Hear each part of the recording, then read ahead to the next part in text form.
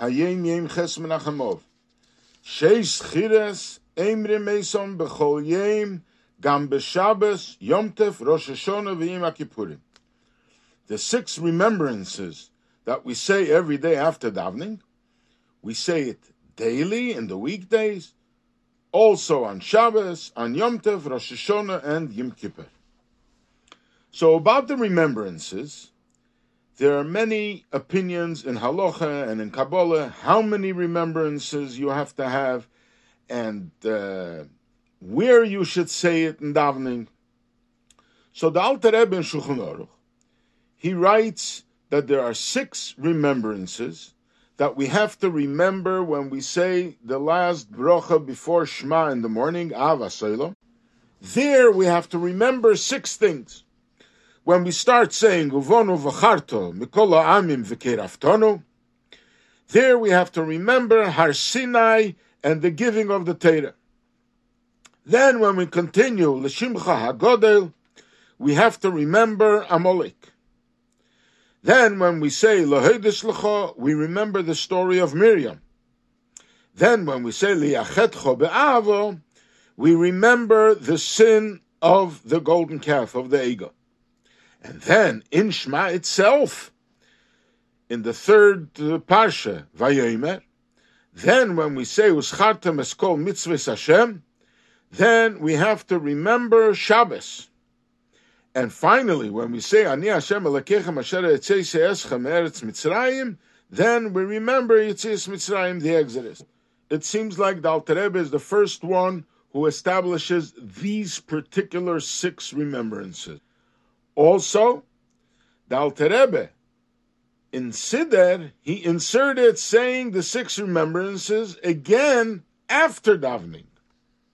So perhaps it is because it says in the Ne'ek HaTzon Yosef that while we are saying the brachos of Shema and Shema itself, we need to concentrate on the Shema itself.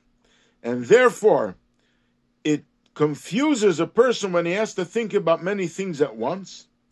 So therefore, it's a good idea to say these 6 remembrances separately after davening. And perhaps this is why the Alter Rebbe established, in addition to what he mentions in Shulchan Aruch, to remember it in the bracha of Shema and Shema itself, also to say it separately after davening. And because the Alter Rebbe only put it in the Siddur after the weekday davening, so the Rebbe is telling us that we have to say it every day, including Shabbos, Yom Tov, Rosh HaShanah, and Yom Kippur. And on Shabbos, the Rebbe mentions also in Sefer HaMinhagim that we say it after we say V'lokachta Soiles at the end of davening. Mipizgome Adeni Ovis Keni Meiri V'Rabbi. A saying from my grandfather, the Rebbe Maharash. Was is the Peula from Chassidus in Yerushalayim? What good is it? What effect does the study of Chassidus and piety, the fear of heaven, have as es felt der Iker, if the main point is lacking? Avos Yisrael, the love of a fellow Jew. Unoch geirem sein chas v'sholem tzar el zulas. All the more so to cause pain to another Jew. Now this is from a letter that the Rebbe wrote to a Chassid. In the Rebbe's notes it says to Weinberg. And there it seems like the Rebbe is responding to a report that he wrote. He had to reprimand someone apparently. And he did it in private. And the Rebbe writes, it is very good that you did it in private and discreetly, because you have to be particularly careful not to cause pain and embarrassment to anyone, in particular to a Jewish daughter, especially when it's a personal matter and there's no forgiveness for this.